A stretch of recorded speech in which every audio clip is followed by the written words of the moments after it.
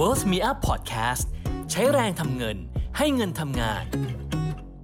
สวัสดีครับอยู่กับผมดร.พีท พีรพัฒน์ฝอยทองนะครับวันนี้เราอยู่ในรายการ Q&A รายการที่จะมาตอบคำถามทุกข้อสงสัยเกี่ยวกับเรื่องการเงินนะครับมีคำถามน่าสนใจมาจากคุณเอ็นนะครับวันนี้เนี่ยคุณเอ็นมีคำถามว่าถ้าคุณพ่อคุณแม่แยกทางกันแล้วเนี่ยนะครับแต่หนูเนี่ยนะครับคือเขาเนี่ยคนที่ถามเนี่ยยังใช้นามสกุลของคุณพ่ออยู่นะครับคำถามคือว่าเขาเนี่ยนะครับจะมีสิทธิ์ได้รับมรดกของคุณพ่อหรือไม่นะครับแต่บีบอกเงื่อนไขไปด้วยนะ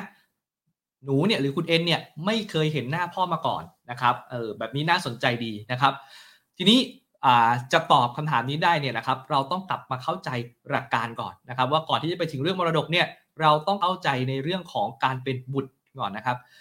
การเป็นบุตรเนี่ยนะครับมันมี2 อย่างก็คือเรียกว่าเป็นบุตรโดยชอบด้วยกฎหมายนะครับก็คือบุตรในสมรสเนี่ยก็คือหมายความว่าคุณพ่อคุณแม่จดทะเบียนกันนะครับแล้วเราเนี่ยเกิดมาระหว่างที่คุณพ่อคุณแม่เนี่ยสมรสกันโดยการจดทะเบียนนะแบบนี้เนี่ยนะครับเราถือเป็นบุตรโดยชอบด้วยกฎหมายหรือถ้าคุณพ่อคุณแม่ไม่ได้จดทะเบียนกันแต่คุณพ่อนะครับมาจดทะเบียนรับรองบุตรทีหลังแบบนี้เราก็ถือเป็นบุตรโดยชอบด้วยกฎหมายนะครับซึ่งถ้าคุณเอ็นเนี่ยเข้าเงื่อนไขนี้เนี่ยนะครับหมายถึงว่าคุณพ่อคุณแม่เนี่ยนะครับตอนที่เกิดเรามาเนี่ยนะครับตอนนั้นเนี่ยเขาจดทะเบียนกันหรือเราเกิดออกมาแล้วเขามาจดทะเบียนกันทีหลังก็ได้นะอันนี้ไม่ติดขัดแต่อย่างใดนะครับแบบนี้เนี่ยคุณเอ็นถือเป็นบุตรโดยชอบด้วยกฎหมาย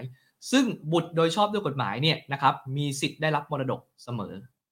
แต่ทีนี้เนี่ยข้อเท็จจริงบางอย่างมันไม่ชัดผมเลยไม่สามารถฟันธงได้ทีนี้ผมก็เลยเล่าให้ฟังอีกเรื่องนึงแล้วกัน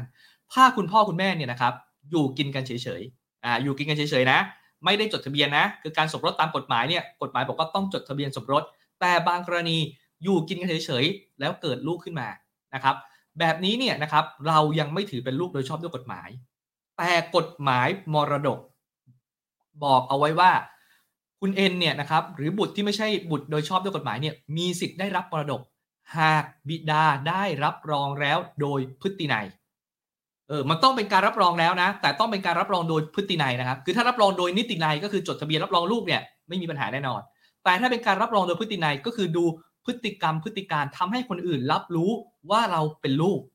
นะครับตัวอย่างที่มันเกิดขึ้นมานะครับในเรื่องของกฎหมายเนี่ยที่เขาชัดเจนคือเช่นคุณพ่อคุณแม่เนี่ยนะครับคุณพ่อเนี่ยพาไปแจ้งเกิดที่โรงพยาบาลแล้วก็ให้ระบุเลยว่าฉันเป็นพ่อนะครับคุณพ่อให้ยอมให้ใช้นามสกุลอย่างนี้ก็คือยอมรับว่าเป็นลูกหรือ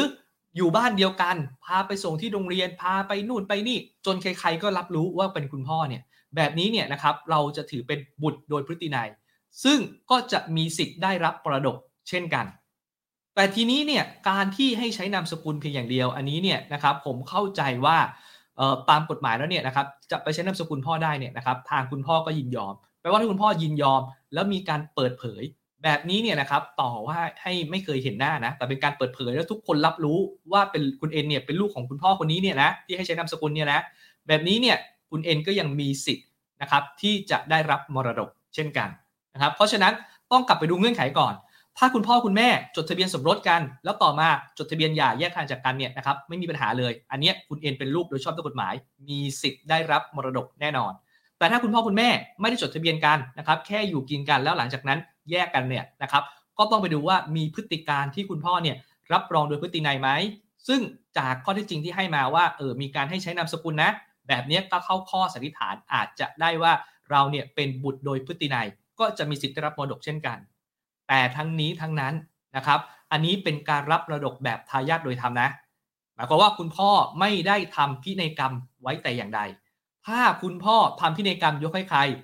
จบตามนั้นครับเราไม่มีสิทธิ์ไปโต้แย้งแต่ถ้าคุณพ่อไม่ได้ทำพินัยกรรมไว้เรานะครับคุณเอ็นเนี่ยมีสิทธิ์ในฐานะทายาทโดยธรรมลำดับที่1ที่จะมีสิทธิ์ได้รับมรดกเช่นกันครับและสำหรับใครนะครับที่มีข้อสงสัยนะครับมีคำถามเกี่ยวกับเรื่องการวางแผนการเงินเนี่ยนะครับแบบที่ผมมาตอบในวันนี้เนี่ยนะครับก็สามารถส่งเข้ามาทางช่องทางต่างๆของ Well Me Up นะครับไม่ว่าจะเป็น Facebook YouTube นะครับแล้วนะครับรายการเนี่ยนะครับก็จะมีนักวางแผนการเงินต่างๆเนี่ยนะครับผลัดเปลี่ยนหมุนเวียนกันมาช่วยตอบให้นะครับแล้วก็มาดูกันว่าครั้งหน้าจะเป็นคำถามของใคร